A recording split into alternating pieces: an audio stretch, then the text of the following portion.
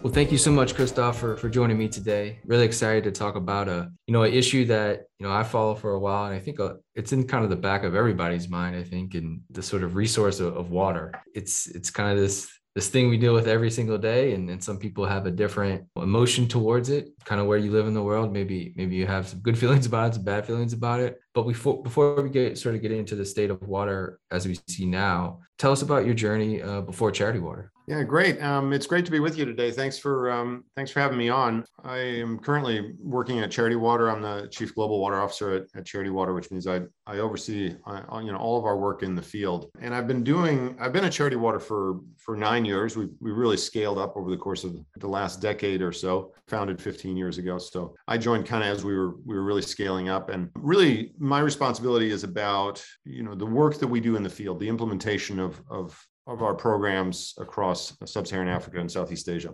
The reason I came to Charity Water, the reason I was attracted to the organization and the mission and qualified to do it was because I'd spent 15 years prior working in really the same parts of the world, but in disaster response in the medical field. So my job then, I was working for an emergency response organization that was supporting hospitals and clinics in many of the same places that Charity Water works in Africa and Latin America and in Asia. And we would be working after hurricanes or in refugee situations or earthquakes to help the population stabilize from a health point of view and then rebuild the health infrastructure. And one of the things that I experienced and saw very clearly in this was sort of the revolving door that you'd find in the medical system of patients. People would get sick, they would go into the hospital or clinic at great expense to themselves and great expense to the system.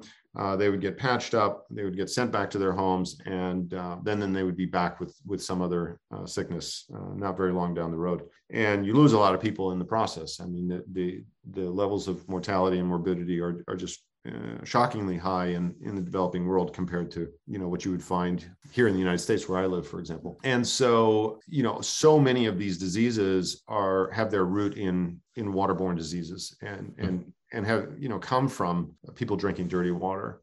So it's one of the leading causes of death in the world. And so it was the opportunity to come to Charity Water and actually focus on kind of one of the root causes of human suffering was really, really attractive to me.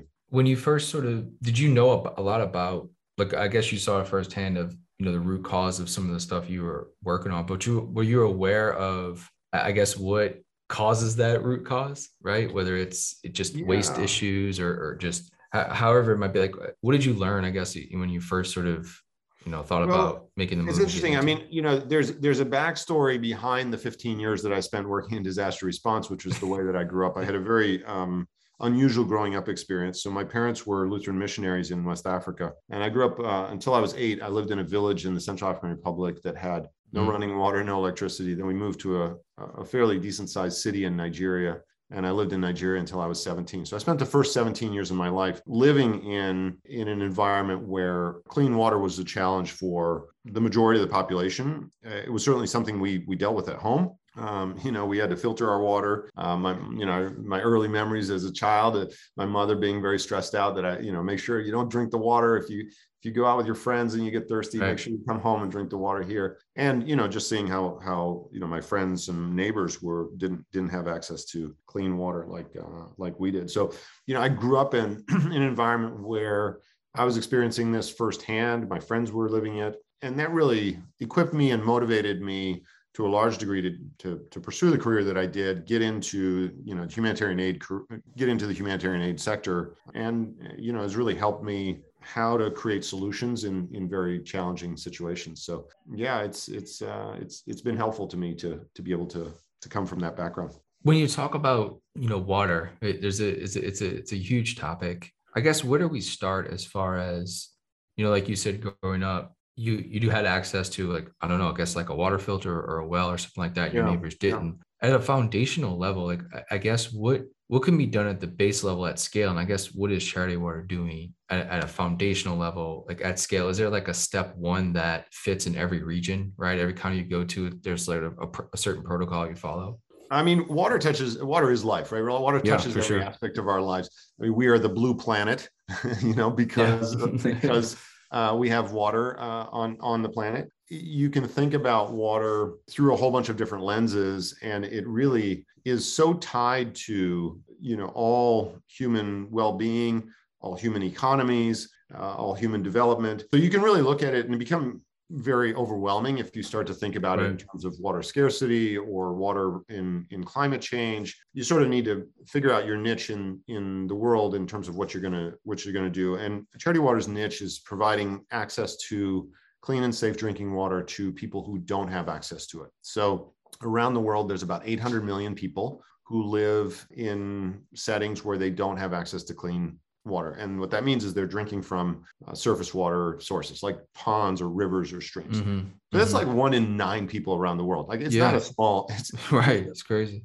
It's not a small problem. And yet it's inconceivable to many of us who live in an environment where we've had running water for 100 years here. Right. So our niche has been, let's focus on the people who are the most needy, who are the most far behind. And within that, we really focus on rural communities. So really remote rural communities. And there's a couple of reasons for that. One is 8 out of 9 people who don't have access to clean water. So out of that 800 million people, 8 out of 9 of them live in rural areas. Gotcha. And, the solutions that you need for urban areas like big cities, those are big, like government projects where you need like literally hundreds of millions of dollars worth of investments. Those can be financed by the World Bank. Governments will fund them because there's concentrations of population and political pressure there. The rural areas, like nobody's helping them. There's such a huge disproportionate need there. And when you go in and look at, let's say these rural areas, is it building, are we building wells? We see all these sort of sometimes life water filters where, it's a life straw, right? And you can just drink it out of the lake, which seems like an incredible invention. But like, is there certain things you go in and say, hey, we do this in almost every single area we go into? So yes and no. I mean, the solutions need to be localized in order for them to be sustainable and really work, right? So they need to fit into the hydrogeological setting, the political setting, the social setting. And so the way we've attacked this, and the world is enormously diverse. So we're working in, the jungles of the Central African Republic. We're working high up in the mountains of Nepal. We're working in, Cambodia and the desert in Mali. So, you really need to take a local approach to it in order for it to work. I would say, from a technology point of view, most of the technologies that we're implementing in terms of water supply, so that would be how do you get the water out of the ground and how do you get it distributed and clean enough? Those are all actually really basic technologies. They are hand pumps. So an average project, we do a really wide range of projects, but an average project would be about $10,000. It'll serve 250 to 300 people. So imagine like a pretty remote village that's kind of by itself, far away from other people. And it'll be a borehole that goes down about 150 feet into the natural aquifer with a hand pump. And you can crank that hand pump and get, absolutely pure and clean drinking water out of it. So that costs about $10,000 to kind of solve a problem at that level. And then, we do have some cases where, we're building in some places like $1 million pipe system that'll have, 50 kilometers of pipes and big water tanks and whatnot. But it just really depends on the geology and concentration of people and, what the customs are in that area to get the right solution. When you go to, maybe not you personally now, but like when the organization, finds, I guess, new rural villages or you go into, I guess over a decade now, you sort of built a brand that's, representative and trusted. So, but when you go into one of these areas, do you still have to like introduce what you're doing, right? For back a little better term, like you going in and saying, hey, or obviously do they come out to you and say, hey, we need this, and the organizations you sort of in parallel with, you go in there and you sort of do this? It's kind of a two-way street. The way we work is we're always working through local partners, and local partners would be local nonprofits that we identify. So we're out there and we find great organizations that we think are doing really impactful work. And then we work with them to like scale up and become much bigger. So we're financing them, project managing them, auditing them, capacity building with them. So really taking the experts on the ground who are from there and helping them, 10x their impact. So from a starting point, you're going into a place where there's existing operating capacity, and there will be almost every community in the world, and no matter how remote they are, they know the value of clean water. So they've been to neighboring villages, they've been to the market town, and they know, like, oh man, like Gotcha. we could only get clean water. So they know, they want it. What's interesting is that, our process in any given village it's almost a year-long process. But to build the infrastructure, like to actually build the well, drill it, or build the pipe system, or whatever, that might only be 2 or 3 weeks to actually like do the kind of the contractor work. But we're in the village for a whole year working on all of the behavior change and getting them to really optimize this as an asset that we're going to give them. So what I mean by that is there's a whole process where they're going to have to manage this. They're going to have to repair it. They're going to have to, it's going to cost a little bit of money. So we get them to elect a water committee. Usually it's 3 women and 3 men. They agree on a tariff system. So usually that's a contribution of about like 20 cents per family per month into the maintenance kitty. So that's a whole process. And then there's a whole process around getting them to build latrines, teaching them sanitation, safe water storage in their house so it doesn't get contaminated in the house. Because the reality is, I can give you all the clean water that you want, but if you don't wash your hands after you go to the bathroom, you're going to get sick. Gotcha. And that behavior change actually takes a lot longer than just building the infrastructure. So the gating factor is almost the human side versus the construction side, if you know what I mean. I mean, Charity Water is still a pretty young organization if you look at the scale of it, right? I mean, it's maybe so we're 15 years old. We did this was our 15th anniversary, and great. We founded just out of nowhere. Our founder is Scott Harrison. And woke up one morning, decided he was going to do it. Crazy story, really cool story. But when you look at, let's say, those 15 years, I guess what has happened, right, as far as tangible impact or change, or what we can see? Like you said, we're not those of us who live in worlds where we have access to these type of things, we don't see it. But since obviously you're day to day in this, what has sort of the global impact been, right, in the change in these societies the last 15 years? I mean, it's been amazing. Like we've given, in the last 15 years, we've given about 15 million people access to clean and safe drinking water. And we've scaled up as an organization. So now, we're this past year in 2021, we reached over 2 million people with clean and safe drinking water. So I think there's 2 ways to look at it, and kind of depending on whether I'm feeling like a glass half full kind of day or a glass half empty kind of day.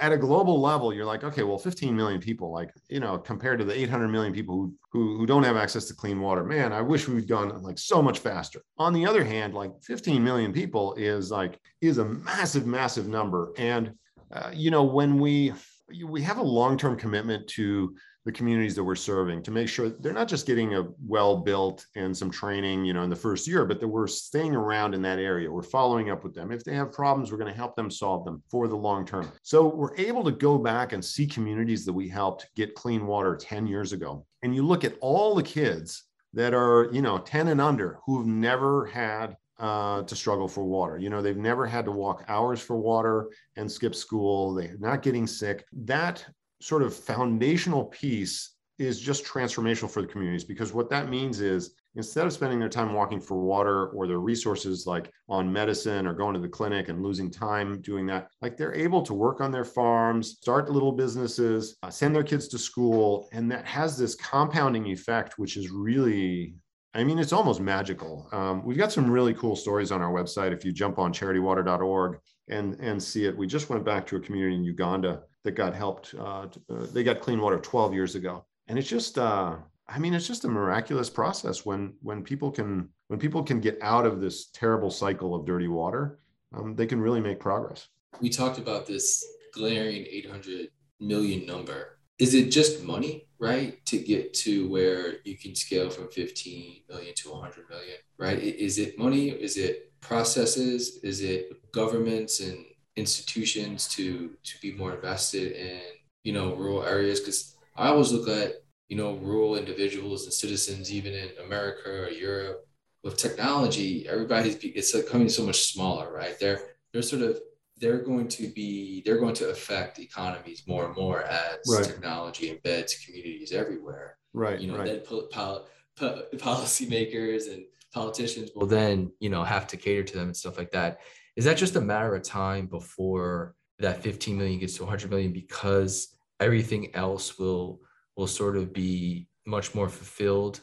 And, you'll have to have more sort of government insight or investments or institutions take notice to much more rural communities like they haven't before? I think money's a big part of it. And there's a lot of progress that we could make today if we had more money. I don't think money's going to solve 100% of the problem, because ultimately then you get into, as you said, policy and politics.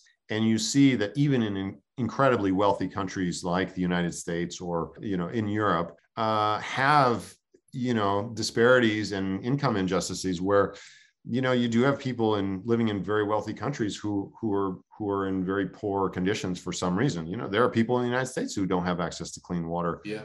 You go in the South or, on some of the Native American reservations, you can find conditions like you would find in Africa in my country. It's definitely not a question of lack of resources. There's something else that's broken here. But I think that we can get so much further with resources. And then it's that last sort of 2%, 5% of fixing the world's problems that gets really, really complicated, But there's a lot of simple stuff we could do today, which is like, which is the frustrating part, because we could go, we really could go so much faster if we had more resources. I could probably put twice as much money to work in the field this year as I'm going to have. And we're going to reach a couple million people this year, but I could probably, just with the existing infrastructure, partners, drilling rigs that we currently have, if I just doubled it, I could do twice as much. So overnight, if somebody came in and wrote us $100 million check, we could probably put it to work, like no sweat. For bigger amounts of money, we could put it to work, over the course of the next 5 years and really accelerate it. So I think, listen, in my line of work, you got to be optimistic to keep coming back. I've been at this for, over 20 years and seen a lot of tough stuff. I'm also just so encouraged and inspired by the progress that I do see. So I know, listen, we are going to reach everybody on the planet and give everybody access to clean water at some point. I think it's in my lifetime. I'm really convinced. But it's a race against time, because every day longer that it takes, that's days that kids are dying or people are suffering. And so, some of these things are just they are a question of time, but time means lives, A couple of questions around sort of, nonprofits in water, right? Like, you're not the only one doing really good work. It seems like there are really actually a lot of really interesting, water nonprofits doing work everywhere. Yep. Are you in contact with them? Do y'all work together and things like that? Is it just very like, hey, you do work, we do ours. As long as you don't come to our areas, like, we're okay. Like, I'm always interested to understand, like, when you're talking scale like this, right? And a massive problem like this, like, you as an organization are not going to solve it yourself, right? Is there collaboration amongst other people trying to do the same things? There's a lot of collaboration, and our DNA and our operating model is to accomplish our mission through partnerships with other organizations that are specializing. Gotcha. So we are working with almost all of the leading organizations that would be focused on our sector, which is, providing access to clean water to people in the developing world. If you zoom out at a global level, there's all sorts of great organizations working on water that we don't have any operating overlap with, but in our sector, we would collaborate a lot, and then figure out, like, just sort of who's adding value at different times. So we might be really good at fundraising in a particular case, and your organization might be really good, have a really strong implementation team on the ground. And so we'll kind of divvy up responsibilities. So I think there is a lot of collaboration there, definitely a lot more than you would glean from looking at people's, marketing or branding or whatever. Sure. No, that's great.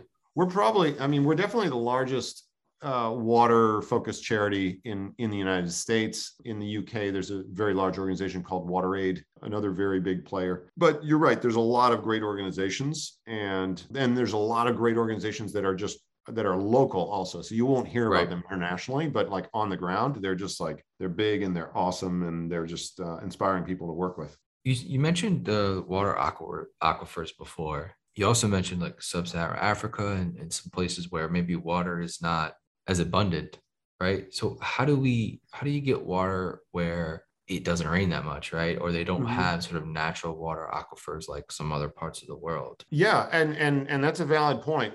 So we do a lot of rainwater harvesting, Okay. and the example I can give you is there's an area that we work in India, in Rajasthan.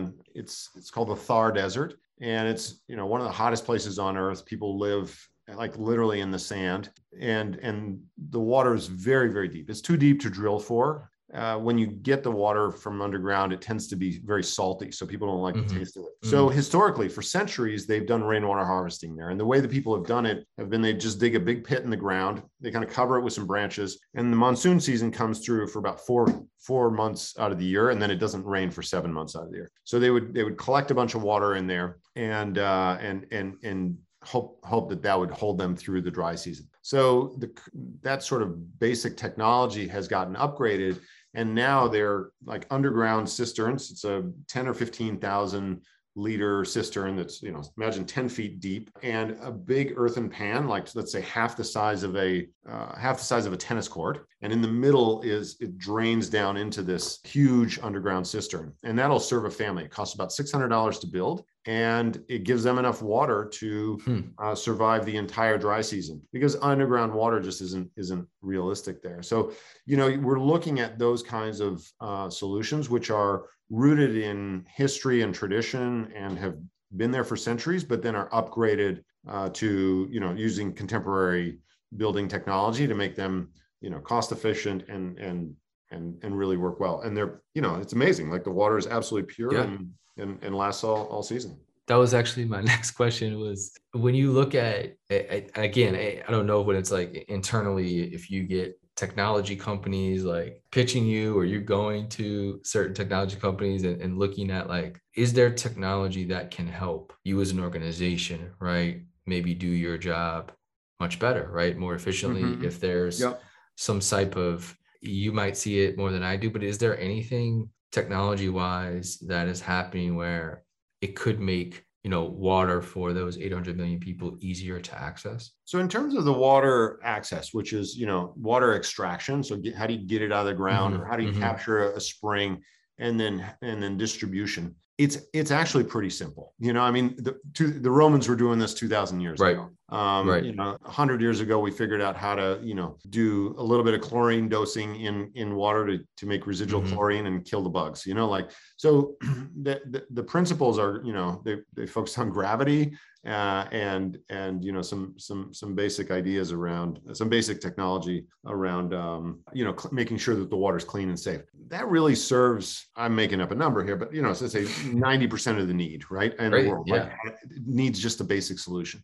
You know, your more exotic, expensive, difficult to manage things like reverse osmosis, desalination plants are currently really, really expensive and Hmm. really Hmm. difficult to operate. And, you know, you'll find those in the Middle East, you'll find them in Right. California, but they're just cost prohibitive right now for the kinds of places that we're Sure. working in, both from a financial point of view, but also from an operating, you know, just the operating requirements of it. So we've tended to look for just existing technologies, like what's working really well, and let's execute that at scale and really well. Where we are using technology, cutting edge technology, is more in the operations and maintenance. So how do Yep. you monitor these things? So Right. you know, we got a big grant from Google to develop a remote sensor that can retrofit on wells and transmit the data up to the cloud, so that if there's a breakdown, like the mechanics in the town know immediately. So Huh. like Yeah. that takes, you know, a dumb pump, which is a hand pump, you know, which honestly is a technology which is decades and decades Right. old. Right. And then it becomes a connected device. It's connected to the internet, and it can be really transformational, even though that, you know, the pump itself is not anything revolutionary. Interesting. Well, I want to kind of end on a couple things. Two bigger questions. One would be obviously COVID and how that sort of affected, you know, boots on the ground, the organizations trying to, you know, deliver these projects and build these wells or whatever type of system that you do in whatever region it is. What has the last, you know, 2 years been like, you know, for you and the organization in these projects? Has things Yeah. stalled? Have things, you know, obviously across the supply chain of all kind of things, it has suffered. But what's it been like for you guys? Well, yeah, it's been tough. Our partners in the field and the teams out there have just been, absolutely heroic. The long and short of it is they, like many of us, have figured out how to operate in this Right. crazy environment. And so today, we do see some bumps in the road, some delays because of the supply chain. We do see some national lockdowns slowing things down, or we see teams getting sick and quarantining. Just the same as we're seeing around, here in the States or with our neighbors and friends. So, but last year was really, I think, different. First of all, in the environments that we work in, clean water was actually the number one defense against the spread of COVID. So, the strategy here in the United States was keep people out of the hospitals so that we have enough hospital beds to deal with the most, so they were like, lower the curve was the strategy here. But, in many of these environments that we're working in sub-Saharan Africa or Asia, like there is no good healthcare system. There are no hospitals to lower the curve on. So like there's just no ICU beds there. So only thing you can do is to prevent it. And the main way you prevent that is through good hygiene, like wash your hands. You need water to do that. And through public health education around like stay socially distanced, don't go to school, or, whatever it is. And because of our programs, if you remember what I was saying about like sort of the year-long process of working with the communities around behavior change, to wash your hands after going to the bathroom, safe storage, all of that public health messaging was there. We knew how to do, radio PSAs. We knew how to get out to communities and talk to them about this. We knew how to like really help with that. And so our partners last year really shifted a lot of their focus into sort of COVID prevention activities while they were doing, the best they could to implement the projects. So they were doing that kind of like as an emergency response thing. And now this year, all that's been like incorporated and kind of mainstreamed into just like the way that they do business now has a huge like sort of COVID prevention component to it. So we're really encouraged that, the access to vaccines is increasing a lot around the world. It still has a long ways to go, but, more and more people in the places that we're working in are finally getting access to vaccine and protected against COVID. With all of its ups and downs, the people around the world have been resilient and stepped up and done their jobs, and it's been humbling. I don't know how to really ask this, but like, was there a sort of, not calm is a bad word, but like preparedness, maybe unlike, America or like Canada or Europe, because a lot of these countries kind of deal with diseases quite often, right? And sort of outbreaks and just disease at scale. It seems like they deal with it quite often. Yeah. The example that I saw was, if you recall, 7 years or so ago, there were some big Ebola outbreaks in Liberia and Sierra Leone. And that triggered a massive like public health response across all of Africa. So if you were traveling in Africa, I mean, you'd be on the other side of the continent, they would have public health officials at the airport, they would be taking your temperature, there would be educational signs, there would be hand washing stations at every sort of public area. You go to a bus station or an office, there'd be a hand washing station with like chlorine. I think there was a different level of experience, in the States. We never experienced this kind of thing. Right. And so people didn't know what to do. People didn't know who to trust. And I think in that sense, there was a higher level of preparedness, sadly and ironically, in some of the developing world than there was here. And luckily, the numbers have been reasonable so far. We just hope it continues that way. So I'll end on a question a little bit about the future. And I know we kind of talk about the first 15 years of the organization, but if you look at the next decade, what does success look like for you and the organization? Success is so hard to gauge, and I know internally you probably look at metrics and certain things you guys want to hit, but just from like maybe an emotional standpoint, at a human level, like what are some of the successes and goals you hope to see perhaps over the next decade? Our most important indicator, the one that matters the most and the one that only matters at the end of the day, is how many people we serve, how many people we're able to help get access to clean and safe drinking water. And that's really a direct function of how much money we're able to raise. We have an amazing group of donors who specifically choose to pay for all of our operating expenses. So like my salary and trips to the field and audits. So there's about 130 individuals or families who would say, I don't want my money to go to the field. I want my money to just pay for all of the, Charity Water's operating The expenses. operations, yeah. Mm-hmm. So 100% of the public's money goes to the field, and that money really is touching lives and making a difference out there. And real quick, that was kind of an innovative model. It was a really innovative model. That was kind of unheard of a little bit. And it's not easy, we never ever take it for granted, because to find people who kind of buy into the mission and the vision with us, and who are ready to like kind of come on board as team members, as kind of like investors in the organization, helping us build this movement. It's hard to find those people, and it's an amazing thing that they do for all of the rest of us who donate, and then have this sort of pure play of like, I don't have to worry about where my money's going or not. Like I know exactly where my money's going. So that's pretty unique. Our goal for our high level goal is just to grow as much as we can. Like we know how to help people. We've got a great mechanism. We could do so much more. But concretely, what we're trying to do over the course of the next 5 years is to reach the next 15 million people. So it's taken us 15 years to reach 15 million people. We're going to try to do that same amount in a third of the time. So go 3 times as fast. And that's going to take some real creative thinking. I mean, one of the things that I like the most about my job and love about Charity Water is just like, it is the continual startup model. I mean, today feels like day one, every day. That is, I could. So there are definitely some days where I wish I could step off the gas, but that's what my teammates, come in and they push forward for a little while, and then I get my breath back and we move forward. But it's an exciting way to work, which is just like, how do I give it like 100% every day and try to just grow for the good of humanity, in a way that really is sustainable and makes sense, not just for growth's sake. I'd like to piggyback off that real quick. I love the idea, because I always look at, business can scale really well. And I talk to a lot of people using business, to solve societal issues, right? Because business can scale much faster than nonprofits. Traditionally, that has been like a real issue, I feel, from a nonprofit perspective. It's just very hard to scale. Yeah.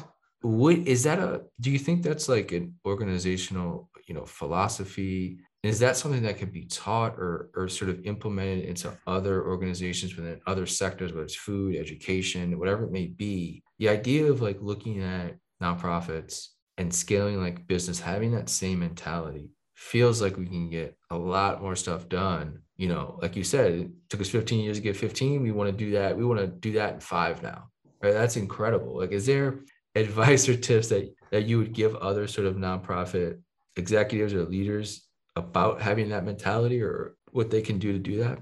Oh, it's so hard. It's so hard. Yeah, I know. It's so hard. It's just not just nonprofits. If you look at any business segment in the United States, take New York City, 99% of all the businesses in New York City have less than 50 employees. So, the world is anybody getting to scale, regardless of whether you're a tech company or a car dealership or a, dry cleaner, like getting to scale is really, really hard. And I think, it does have a lot to do with a leader setting the pace and saying like, we're gonna get there, and really, let's just like never giving up. And that's, it's one of the fun things about working with Scott is he's just absolutely relentless. And as soon as we hit one milestone, that is like so far in the rearview mirror, we're already looking for the next one. And so I think, ultimately, when you look at organizations at scale, leadership plays just such an enormous role in setting a vision, getting people to come along with you on that vision, and getting the buy-in, and just believing in stuff that you shouldn't necessarily believe in, because it's sort of incredible, So what we've learned is, if we set high goals, we will achieve them. And even if we don't achieve them, we're going to get close and we'll achieve them next year. So there's something about setting goals which are a little audacious, and you'll get there in time. It's one of the things I've learned from Scott. It's more important that we get there than how fast we get there, but we're going to try to get there as fast as we can. Love it. Well, thank you so much, Christophe. This was a great conversation. Amazing to get your thoughts and perspective on, the sort of state of water right now. And, it's such a brick by brick process, right? Like, I mean, anything else to get water to 800 million, clean water to 800 million people is going to take a very, very long time, and especially to do it the right way. Yeah. We're talking about scale, but you have to scale appropriately and scale correctly. That's even, harder. Yeah. So best of luck to you and the team, and keep up the great work. Great. Thanks so much, Grant. Thanks for having me on.